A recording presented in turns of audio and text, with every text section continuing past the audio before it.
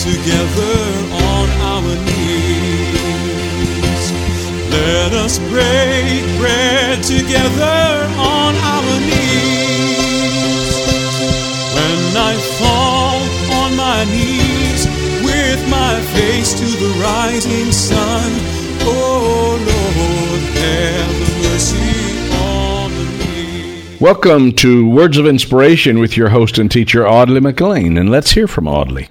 For those of you who have been with us since yesterday, we promised that we would meditate upon some of the things in the book of James, a little book near the end of the Bible. And today I want to just look at chapter 4. And I suggest to you that there are questions that you and I should ponder. In chapter 4, James raises some questions, and at least one or two of them are rhetorical questions. They almost suggest the answer. And then in addition to the questions are some commands of God through the Apostle James. And in between the questions and the commands are instructions or promises in some cases. So let's take a look at James chapter 4, and we'll look at some of the questions he raises. In chapter 3, he talked about practical Christianity, how we should live, and some of the demands of God in our lives. And so he begins chapter 4 with this: "From whence come wars and fightings among you? Come they not hence, even of your lusts, that war in your members? Ye lust, and ye have not. You kill and desire to have, and you cannot obtain. You fight, and you war, yet you don't have, because you don't ask God. Ye ask and receive not, because ye ask amiss, that ye may consume it upon your lusts." James hits hard. He doesn't make any room for compromise. All of us want to compromise, but James says, where come these wars among us? If you make it a national or an international thing, the answers are clear. Men's lust, men's desire to get more, to extend their borders, to tighten their control. And this is not just a national or an international tragedy. It's a family tragedy. It happens within the family, where mother or father wants to just dominate, and they want more and more and more.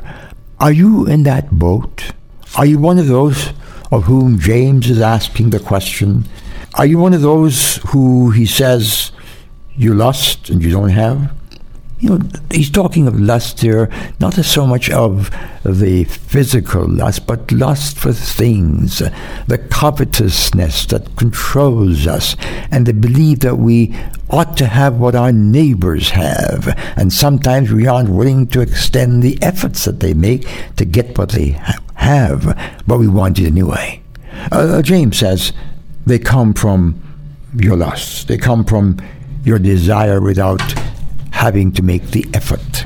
May God begin to speak to you and me about the tragedy of that. Then he raises another question.